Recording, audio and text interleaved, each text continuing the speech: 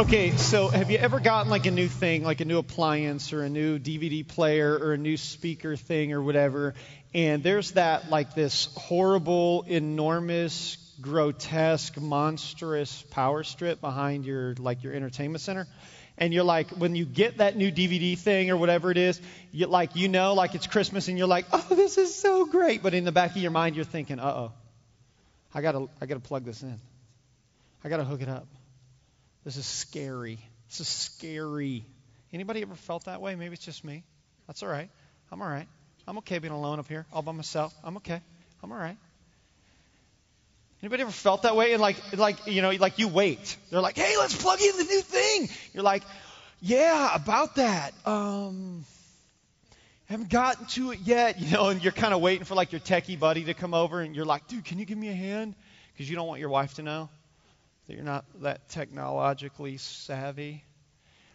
And then you get back there and there's like no outlets in the anybody relating to this? And it's like, there's all these plugs and you're like, well, okay, 2 questions. What do I unplug? And how do I know which one that is? Because they go through the little hole in the back and it's like, what do I do now? Right? Anybody relating to this? Anybody ever had like an overloaded thing? Okay, I'm telling you, that can be one of the scariest moments. I don't know. Whatever. You guys don't care. Y'all just like, really? That's the way you're going to start this new series? With an outlet story?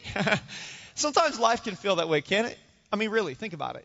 Anybody ever had that happen, that experience where, you look at your life and you think, I cannot fit one more thing into this power strip. I cannot, my life is absolutely jammed to the hilt. Anybody ever prayed the prayer, God, if you could just give me like a week of like 30-hour days, I could totally be caught up. I mean, it's crazy, isn't it? I mean, you talk to retired people and they're like, we're busier now than we've ever been. You talk to teenagers, or better yet, you text them. You ever met a teenager that texts more than they talk? It's like, no, I swear, man, complete sentences. It's not all about OMG.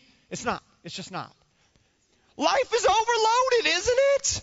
It's crazy how life just gets overloaded. Married couples who haven't had a meaningful conversation in months. Why? Because we're too busy carting our kids all over high heaven, making sure that they're well-rounded, that they've got all of the fresh experience, right? It's like we got to make sure, heaven forbid my kid not go to bocce club. It's like, life just has this way of being overloaded, doesn't it?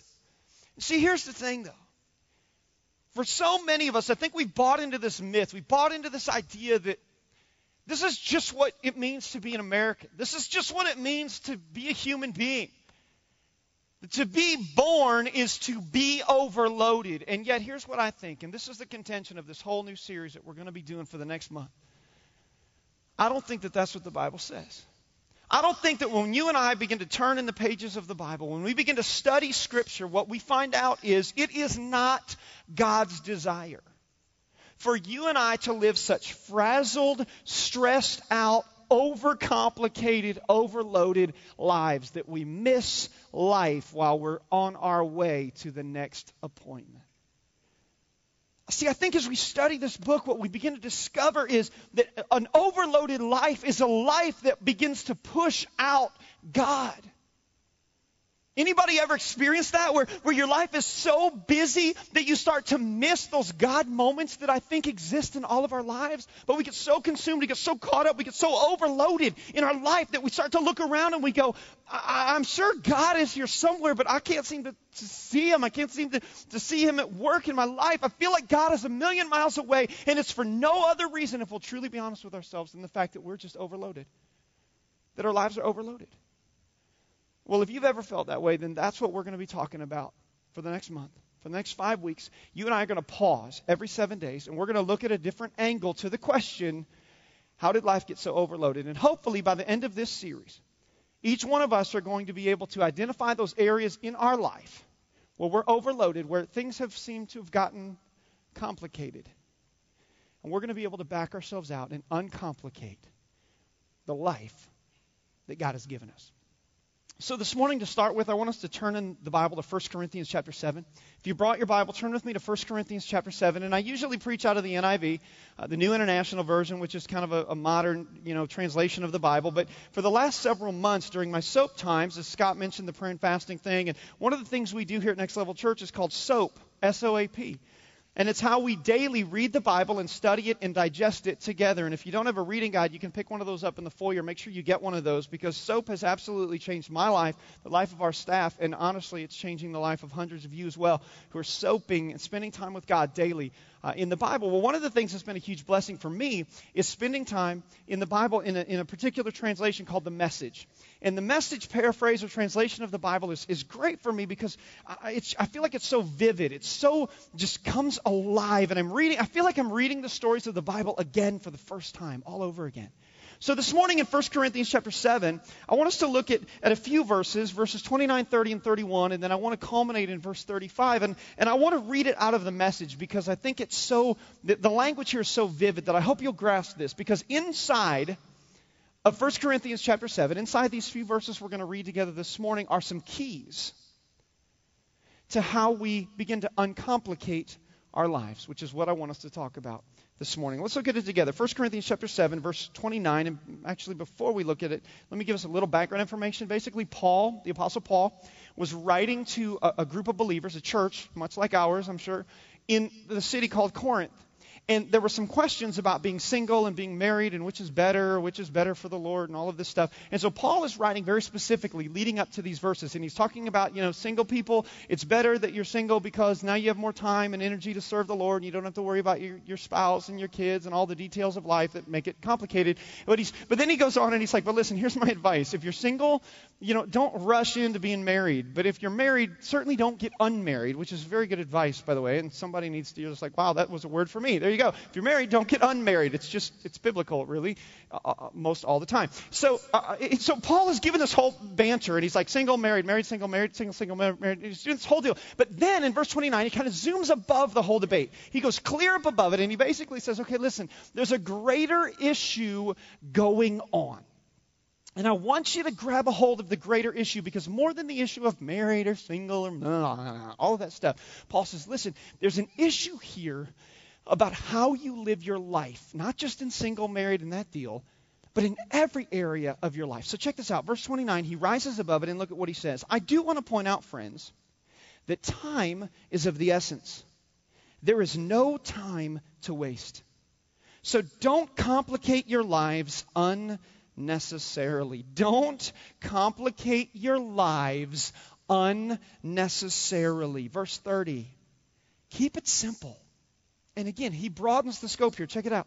In marriage, in grief, in joy, whatever. Even, look at this, in ordinary things, like your daily routines of shopping and so on. You didn't even know that the Bible talked about shopping. Come on, ladies. Can I get an amen? We got scriptural precedent that why did I throw myself in that category? Because I love to shop. It's true. We need to shop for Jesus.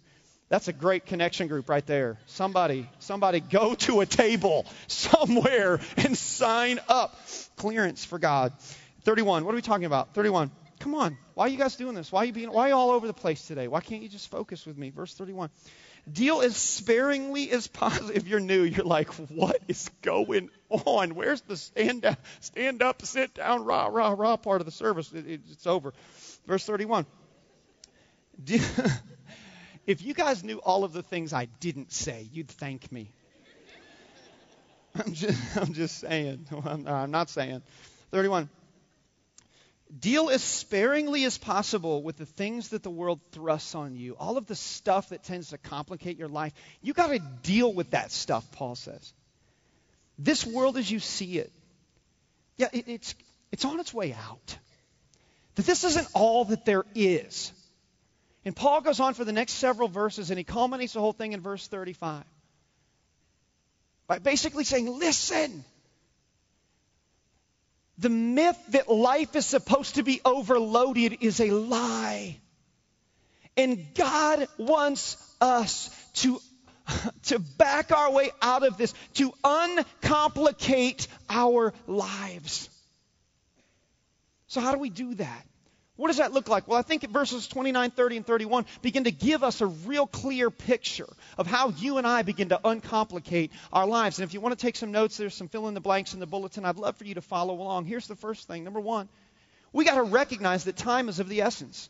We got to recognize that time is of the essence. Now, what in the world does that mean? Well, about 7.5 years ago, when my wife and I were moving from Indiana to Fort Myers to start the church, we owned our home in Fort Wayne, Indiana, and so we had a couple that was going to do a rent-to-own thing, and so I went and I got a contract, and so I called my attorney, and I said, hey, I need you to take a look at this contract and tweak it and add anything that needs to be added or whatever. And so a couple days later, he sent me the contract, and I noticed that, the contract was pretty boilerplate, and just standard all the way down. And then there was, line 18, and it right at the end, in a different font, in a different size, it says 18, time. Time is of the essence in this contract. And I read that, and I'm like, well, okay, what's going on? So I called him, and I said, hey, what does line 18 mean? And he said, very simply, Matt, it means this. Whenever this contract talks about a date or a time, it means that it really means that. Well, hang on, let me sit down for that. I'm like, what is going on? He said, no, so if the contract says June 24th at midnight, it really means June 24th at midnight. That the dates and the times in the document are for real. Now watch this. This book, the Bible, actually has a lot to say about the dates and times of our lives. It actually has a lot to say about how you and I are to approach our days. Psalm 39, verse 4, look at it with me. It says this, show me, Lord. This is a prayer of the psalmist. Show me, Lord, my life's end. In the number of my days. He says, listen, God, if you would do anything for me, I pray that you would show me where I'm going to be at the end of this whole deal. I pray that you would show me how many days I got left. Why? Look at the end of the verse. Let me know how fleeting my life is. See, the psalmist is praying this prayer. Why? Because he understands that there is an urgency to every single day of our lives, that time really does matter to God. Every once in a while, my kids will get a gift card to a toy store, maybe for a birthday or for the holidays or whatever it is. And it's amazing to me because we can walk through a toy store, with my 5-year-old or my 8-year-old, and they'll see things and they'll be like, yeah, I want that, or I want that, or I want that, or, whatever, and we'll walk out and we're fine. You put a $25 gift card in their hand and be like, okay, let's go shopping. It's a whole different deal. Because now, they cannot decide. They walk into the toy store, they're like, but I really like that. But that's cool too. But what about that video? What about? And I'm like, guys, come on. It's been 4 hours. Come on, seriously. And it's like, yeah, but Dad, I can't decide. But you're just like, pick something. It's going to get lost in 2 weeks anyway. How is it possible that my 5-year-old and my 8-year-old understand a principle when it comes to a $25 gift card, when it comes to money, that so many of us as grown adults don't understand when it comes to our time? Because, see, as long as I've got a $25 gift card, you know what I have? I have potential. I can trade it for anything I want. But the minute I trade in my gift card for whatever it is that I choose to spend that $25 on, the potential is gone. And see, the very same thing is true when it comes to the time of our life, when it comes to how we spend our life. Because do you realize that every single day we are given a 24-hour gift card? And we can do whatever we want. We get to walk through the toy store of life and spend our 24 hours on anything we want today. But the Bible says that there's a limit to that. And that's why, as we begin this overloaded series, I think we've got to start with the premise. We've got to start with an understanding that time is of the essence. But then in verse 29, he goes on and he says, I do want to point out, friends, that time is of the essence. There's no time to waste. And then he makes the statement, so don't complicate your lives unnecessarily. Number two, God doesn't want us to complicate our lives unnecessarily. See, here's what I think we have to understand if we're going to dig into this overloaded deal this month. We got to understand that our world has a natural pull toward complicated. Our world, the world that you and I live in, that we breathe in, that we function in, that we drive in, that we work in, that we're raising our families in, our world has a natural pull toward the complicated. When I was a little kid in Indiana, we would oftentimes, when it would snow really hard, my friends would come over and we would play like King of the Hill out on a big snow pile. And we'd go outside and we would just cream each other. I mean, we'd just go out there and just tackle. And one guy get to the top, and you're like, woo! And, someone would just tackle him and just take him down. And like for 15 or 20 minutes, we'd be fine. And we'd just be laughing and everything. And then somebody get hurt in the back, So then what would that kid do? He'd be like, okay, guys, we're going to play, but no hitting in the back. And everybody's like, oh, okay, all right, okay.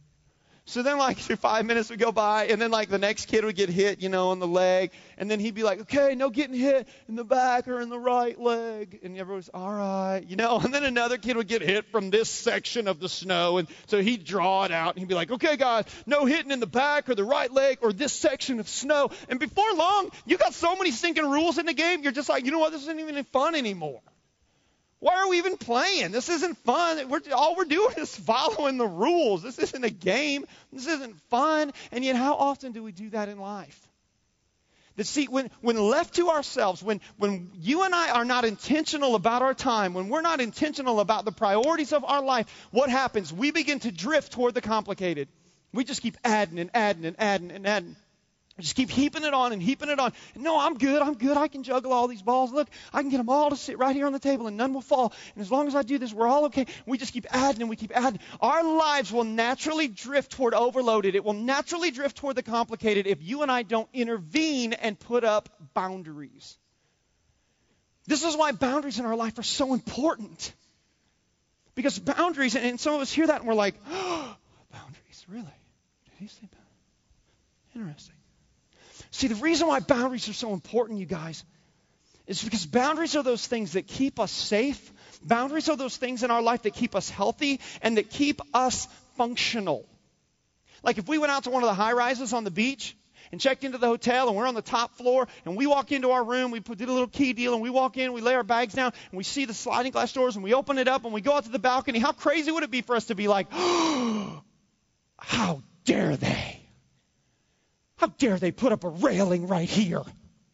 This is my balcony.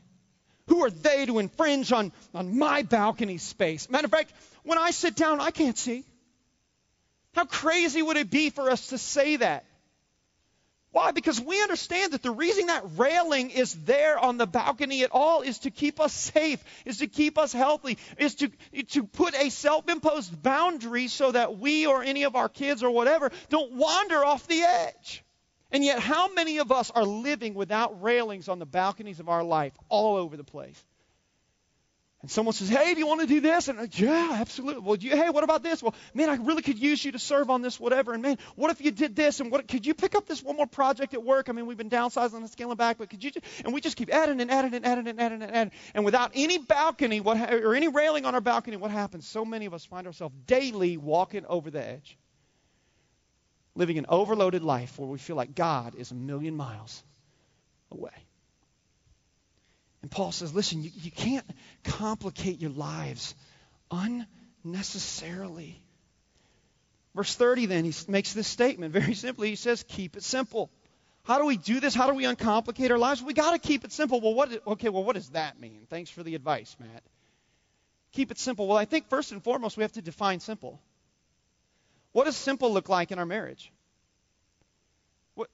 How many commitments do we really have to have in our marriage? I mean, really. What about with our family? Define simple there. How involved do our kids need to be in whatever?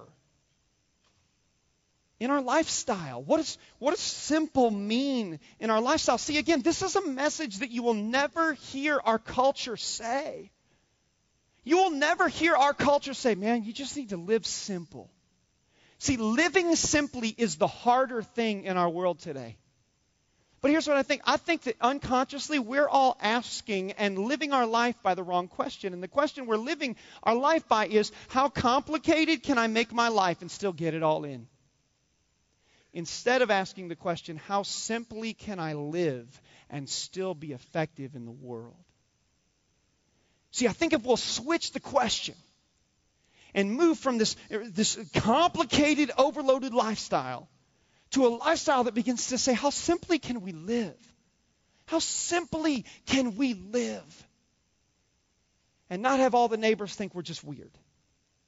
How simply can we live and still be effective in the world around us? And he goes on in verse 30 and tells us, number 4, spending time with the Master is the priority. What does this look like? It looks like spending time with the Master. And can I be honest with you? I hope you would. I want you guys to know that I am not teaching this message this morning from a place of know-it-all and got it all figured out. The last few weeks of my life have been like overloaded. And so this message comes at a really opportune time, and because I'm pretty overloaded. There's supposed to be another verse right here. And I got to reviewing my notes this morning, and I looked down and realized that I completely left it out. Verse 35. So I would ask you to read with me, but you don't have it because it's not on the screen because homeboy's overloaded. Verse 35, look at what it says. Look, because Paul's writing, and he lays the whole thing out. And he's like, guys, you got to live simply, and you got to uncomplicate your lives. And here's the reason why. In verse 35, which is like the whole point of the whole stinking message, and I left it off. Check it out. All I want, it's okay, you can laugh. Verse 35, all I want, Paul says, look, is for you to be able to develop, look. I just asked you to look. There'll be no looking. Hear what the Spirit would say. Ready? Here we go. Listen to this. See, I changed. Listen, did you hear that? I'm adaptable. I'm flexible. I'm good. I'm cool. I got it. I got it. I got it. I got it. Right here. It's a human computer. Right there. Verse 35. What are we talking about? All I want is for you, listen to this, to be able to develop a way of life in which you can spend plenty of time together with the Master, without a lot of distractions. What's the whole point of aggressively attacking the overload issue in our life? What's the point of uncomplicating our life? The point is, Paul says, listen, the reason this matters, the reason this is so important is because the end goal of it all is that you and I would be able to live our life in such a way that we could spend plenty of time together with the Master, with Jesus, that we could sit at His feet every day and soak Him in and be in relationship with Him. That's why this overloaded issue is such a spiritual issue. That's why this overloaded issue matters so much to God. That's why God doesn't want us to live the next 3, 4, 5, 6 decades of our life walking around every day going, man, where did all the time go? Man, I'm so overloaded. Man, I'm so stressed out. And thinking that's okay. Paul says it's not okay. Why? Because when we live overloaded lives, we squeeze out relationship, communion with the Master. So does that mean we're supposed to just sit around and read the Bible all day, Matt? No, I don't think so. It's like in a marriage, like Sarah and I. Every time we're together, it's not like Sarah and I are just like just talking all the time to each other. Although sometimes it's probably more than she would like. But anyway, it's kind of listen. When you make a living talking for a living, sometimes at home it's like, okay, bro, seriously, just want to watch a little tube. Just shh. Great, love you. But no, seriously, there's this thing among a married couple, right? Where you don't just have to be talking to each other all the time. where you can just be laying on the couch together, where you can just be reading different books on the lanai together. But there's just this confident knowing that you're doing life together. I think that's what God is after. The reason God doesn't want us to live overloaded lives is because he wants us to be in that kind of just open communion with him, that open, just this common union between us, that we just know God is there. That's what he's after. The goal of all of this is that you and I could spend time with the Master, that is the priority of our life. What if that became the filter of every decision we make about our time? Is this going to help me and my spouse and my family spend more time with Jesus? Because if it's not, then it probably doesn't need to fit on my already overloaded world.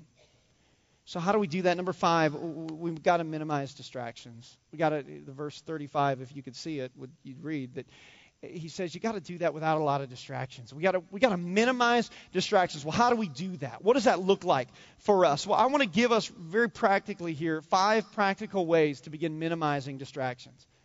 And the next couple minutes, I just want to share some things that Sarah and I have learned over the last decade or so of being married and doing the deal. And I just want to share some of these things on how we begin to minimize these distractions so that we can spend plenty of time with the Master. Number 1 is, and check this out, you got to put the big rocks in first, not pet. Somebody needs a vacation. Are you serious, bro? Some of you walked in and read ahead in the bulletin and were like, we're going to get a pet rock. I love this church. We're not going to give you a pet rock today. Petting rocks is creepy. I don't care. It's just creepy.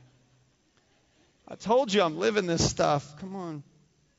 You gotta put the big rocks in first. All right. Where am I? What is going on? Unbelievable. My life right now. Okay. Maybe you've heard that illustration. Where the professor, has a class of students and he's trying to teach them about time management. And so he gets this big glass vase, and he looks at his class and he says, he takes out 4 big rocks and he sticks them in first and he stacks it to the top and he says, is the jar full? And of course the majority of the class is like, yes, the jar is full. And he says, put your hands down. And he takes out a bag of pea gravel and he pours it in and it goes down around all of the big rocks and it fills all the way up to the top. And he says, now is the vase full? And a couple kids are like, yeah, it's full. And everybody else is kind of catching on. And they're like, no. And he says, that's right. So he reaches down, grabs a bag of sand.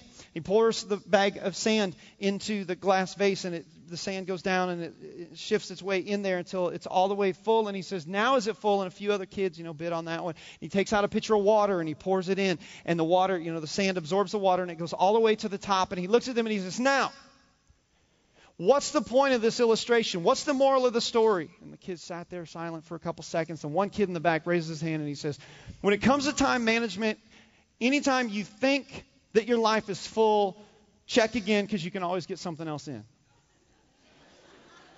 Which is interesting. And the professor goes, actually, no, the moral of the story, the point of the illustration is when it comes to time management, if you're going to get the big rocks in, you got to put them in first. And see, the same is true in our lives.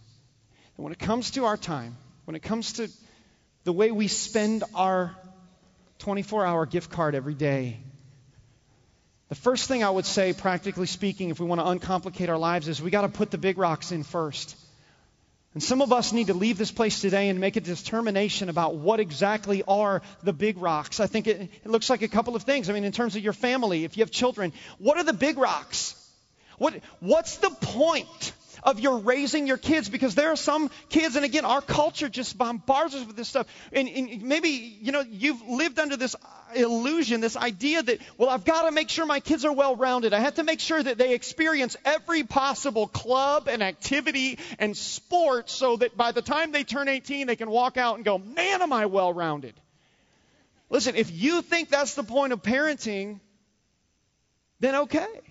Go get you some. Go put your kids in bocce club and chess club and gymnastics and swimming and flag football and soccer and baseball. Do it, absolutely. And you will run yourself ragged, and you will run your kids ragged, and you will overload your family until you guys never even see each other except through the rearview mirror saying, don't choke on your nugget, now get out of the car. That's not a fun life. Here's a rule in our house, and you can do with this whatever you want. I don't got chapter and verse on this, but somebody goes choking on nuggets, and we're going to have issue. Here's the deal with us. Pick one. You get to do one thing, one activity per season. You know why? Because the point of Matt and Sarah's parenting with my little boys is not that they get to try everything under the sun. The point of our parenting is that when they turn 18, they actually like us, that they actually have a relationship with us, and that they actually have spent a little bit of time with mom and dad, not just in the minivan. That's the point. So that's kind of with the marriage. You got to put the big rocks in first. I think every couple in premarital counseling should be forced to ask and answer the question, how long do you want to be married? Can you imagine being in a wedding? Dearly beloved, we're gathered here today in the sight of God in the face of these witnesses to join together this man and this woman in holy matrimony. Hey, buddy, how long you want to be married? What about you, baby doll? You're looking all nice today. How long is this going to last? What do you think? Here's the thing. Every single one of us right now, if you're married, you'd be going, well, of course, bro, forever. Listen, I would contend that the vast majority of us, if we followed you around for a week, the way you live your life, the priorities in which we live our life do not back up the fact that you want to be married for 40 or 50 years. Because something in us knows a 90-hour work week is not conducive to a 50-year marriage. We got to put the big rocks in first. Because some of us go, I want to be together forever. No, you don't. You want your kids to be in every activity. Some of us haven't had a meaningful conversation in months. And our marriage is, is bad.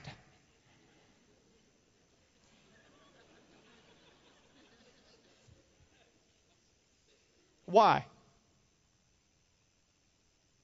Man, you look great in that car. Do you know what everybody thinks when they see you pull into that neighborhood? Congratulations, your marriage sucks. Number 2, commit a number of nights at home each week. Commit a number of nights at home each week. Married or single, listen, this is just good. Life is so busy that all of us could literally be busy every single night of the week with good things.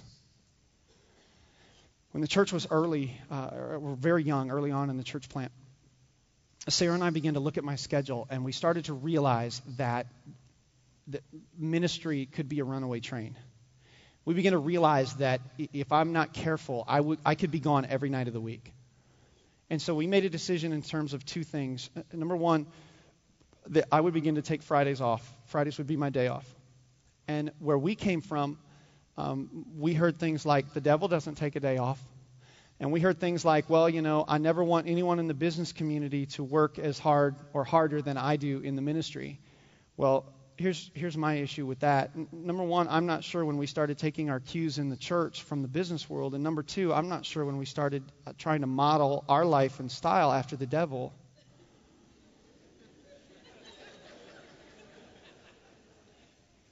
So when you go back to the Word of God, it actually says to take a day off. So we did. So we instituted early on, and it took me several months to be able to clear out Fridays. And my cell phone used to be the church phone. And in the early days, I used to, on Thursday night, right before I would go to bed, I would call in and I would change my voicemail to say, hey, you've reached Matt's phone at Next Level Church. Fridays are my day off. If this is a church-related matter, leave a message and we'll get to it when we can. And if this is a personal matter, call Sarah's phone, and then we wouldn't leave her number. Because I had to put up a boundary to protect that. So number 1, we decided that Fridays were going to be our day off. And number 2, we decided that we would not be out any more than 3 nights away from home in any given week. And as a rule, No more than 3 nights out. And 3 of the other 4 nights that we would be at home, we decided that we would sit around the table and actually have dinner together, all of us together. TV off, computer off, phone off, music off, and we would actually sit 3 out of the other 4 nights face to face. And I don't care if you're eating ramen noodles or mac and cheese, it doesn't matter. The point is not what you eat. The point is that all of you as a family get together and look at each other face to face and ask the question, how was your day? And so we made a decision early on that we are not going to let ministry run our life as a family. That we're going to get face to face with each other. One time we were sitting at dinner and my phone rang. And I got up to go look and see who it was. And as I got up, my oldest, he was probably 4 then, just instinctively said, "Oh no, not again." And in that moment I decided, never again. I'm not going to raise kids who think that daddy loves church more than them. Straight up. Number 3, learn the art of saying no without excuse. Learn the art of saying no without excuse. Listen, this is not an easy one for me. I am a total people person. I mean, like, I'm the kind of person that will meet someone in Starbucks and, like, talk to them for 5 minutes and be like, "Honey, we're going on vacation with them. They're awesome." Like that is me. I mean, I am a total people person. I just love being around people and just all of that. I mean, I love that. But here's the thing. As our church has gotten bigger, I have had to come to the realization that I cannot be the husband I'm called to be, the dad I'm called to be, the pastor I'm called to be, and the leader I'm called to be, and be everybody's friend at the same time. And it kills me, you guys, I'm telling you. It is so hard. It's so hard for me when I realize that I can't meet with everyone. I can't have lunch with everyone. I can't have coffee with everyone, even though I want to. It kills me. And Sarah and I, the same way. I mean, in order for us to have the marriage we want to have and maintain the relationships that are closest to us, we had to come across this line where we said we just can't be friends with everybody. And it's so hard. But it's so right. Why? Because we have a responsibility that those closest to us get the best from us. Let me say that again. God's desire is that those who are closest to us get the best from us. Who gets the best of you? That customer? That client? Or your kids? Or your spouse? Or your friends? Those who are closest to you. And so Sarah and I had to come across this line a long time ago that we would love to be friends with everybody. I especially, man. I'd be like, we're all best friends. No, we're not. No, we're not. And it's hard. But at some point, you've got to learn how to say no without excuse. And that's the hard part, isn't it? Come on, we got to practice this. Come on, everybody. You ready? You ready? Here we go. Hey, you guys totally want to come over on Friday night, and you know Friday night is your date night with your spouse, and you're going to say, okay, that was weak. Come on. You guys, we're totally going out, and it's going to be amazing. You guys should totally come with us. No. But why not? It's no again. That's right. No, love you. No, love you. Sorry. Why? Because if I'm going to be the husband I'm called to be, if she's going to be the wife she's called to be, if we're going to raise the kind of kids we want to raise, then we've got to be able to come across that line and say, love you, I'm sorry, but no. Without excuse. Some of us need to practice this. We need to have like a connection group for this. This is the learning to say no group. You need to go to that. It's more like a support group.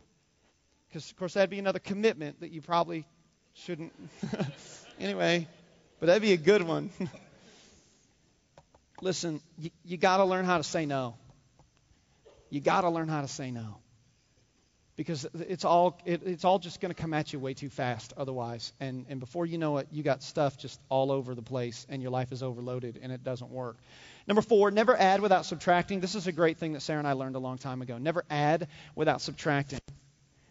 What a great discipline to practice. Whenever an opportunity arises, here's the question you should ask yourself first. Okay, great. If I'm going to pursue this, what am I going to cut? And here's why. Because if you got a table full of balls and you're trying to keep them all on the table and someone adds another ball in there, guess what? One of the balls is going to drop. Don't you owe it to yourself to at least pick which one? But see, too many of us, we just start adding stuff, and then it's like, oh, the kid ball dropped. Oh, darn. Wait, come back. Oh, I haven't had a conversation with my spouse in 3 months. Oh, whoops. Well, you might as well pick it. Hey, baby, listen. I'm going to go play ball with the guys and love you. No, just kidding. Don't drop that ball. Just, gosh, come on. Rough crowd. Number 5. Remember, your responsibility is not to other people or to guilt. Your responsibility is to God. Listen, when it comes to living an overloaded life and uncomplicating it and starting to back off of that ledge, that rail-less ledge, we got to remember that our obligation is not to other people and our obligation is not to guilt. It is to God. Listen, I bet if you would, here's what I challenge you to do. Put a filter on this week of how many decisions that you and I make in a week's time that are based around guilt. I think we would be blown away at how many decisions we make every single day. That, well, I don't want to let that person down. I know I'm neglecting my family. I know that whatever. But man, I just really feel bad.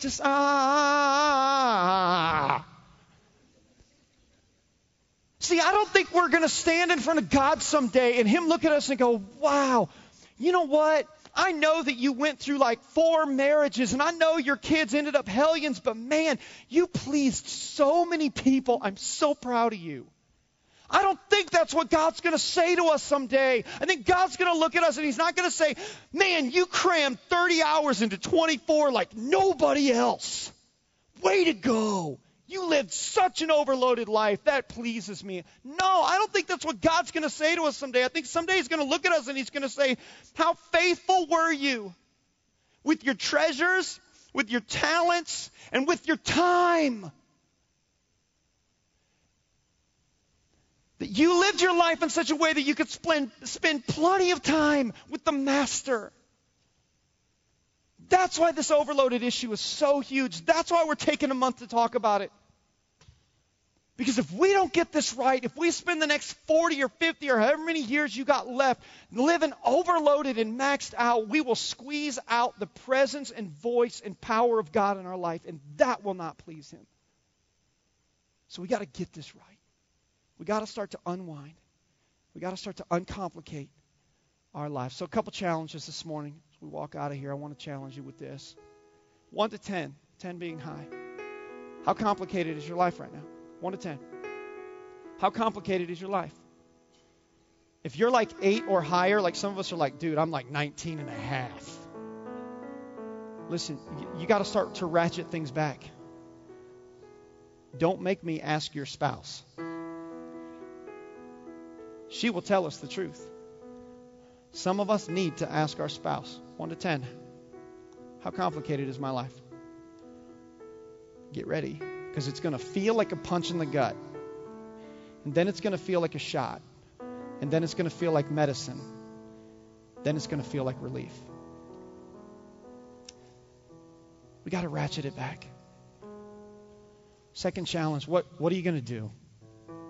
When you leave this place, what are the 2 things that you're going to step out of here and begin to do? Some of us need to have a conversation with our spouse. Some of us need to have a conversation with our children and tell them, guys, listen, Mommy and Daddy have made a mistake. We have been living an overcomplicated, overloaded life, and it doesn't please God.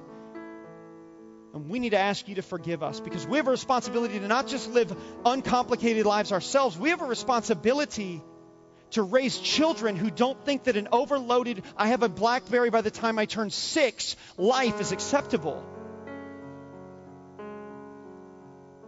We're responsible to not live overloaded lives, nor to let our children live overloaded lives. Why? Because there's too much at stake. Let's don't raise such well-rounded children that they don't even know what the voice of God sounds like. What are we going to do to ratchet it back? Some of us need to have conversations. Some of us need to make decisions. Some of us need to pick up the phone and say, you know what? I'm not going to be able to make it anymore. Some of us need to look at someone in the face and say, I love you. I'm sorry. No. I can't have the marriage God's called me to have. I can't raise the kids God's called me to raise and do what I'm doing for God and being who I'm going to be and have plenty of time for Him and do this. So I love you. Thank you for the invitation. No. See, guys, God wants us to live uncomplicated lives because that's how He fits. Let's pray together. Jesus, across this room, Lord, there are hundreds of us, and even those watching on the internet or listening over the internet, God, who are just convicted to the core, God. We do feel like we got punched in the gut by you, and we're glad. And so, God, I pray right now that you would give us the courage to ratchet down. God, for the person who is here who's going, that is me. I am straight up overloaded. I pray that this month would be a life-changing, liberating month. As we learn how to uncomplicate our lives, as we back away from the ledge called overloaded, and we begin to build in time to see your presence and your power at work in our lives. Jesus, touch marriages right now. God, there are marriages that are on the rocks because of this one principle that has been violated. I pray that there would be marriages that would have courage to cut everything else and go see a counselor. I pray that there would be relationships between children and parents that would be restored simply because we take the initiative to ratchet down the schedule of our children. Jesus, I pray that in our heart, Lord, some of us are dealing with ulcers and sleep apnea and all of that stuff, health issues, erratic heartbeat, and just other stuff. And just right now, the answer, your miracle is found in living an unoverloaded life. Your answer is found in uncomplicating your life. God, I praise you that you're doing miracles, God, even right now, Lord. You're doing miracles. And by applying such a practical thing, the miraculous is taking place in our hearts. And God, we thank you for that now. In Jesus' name. And everybody across this place said, amen.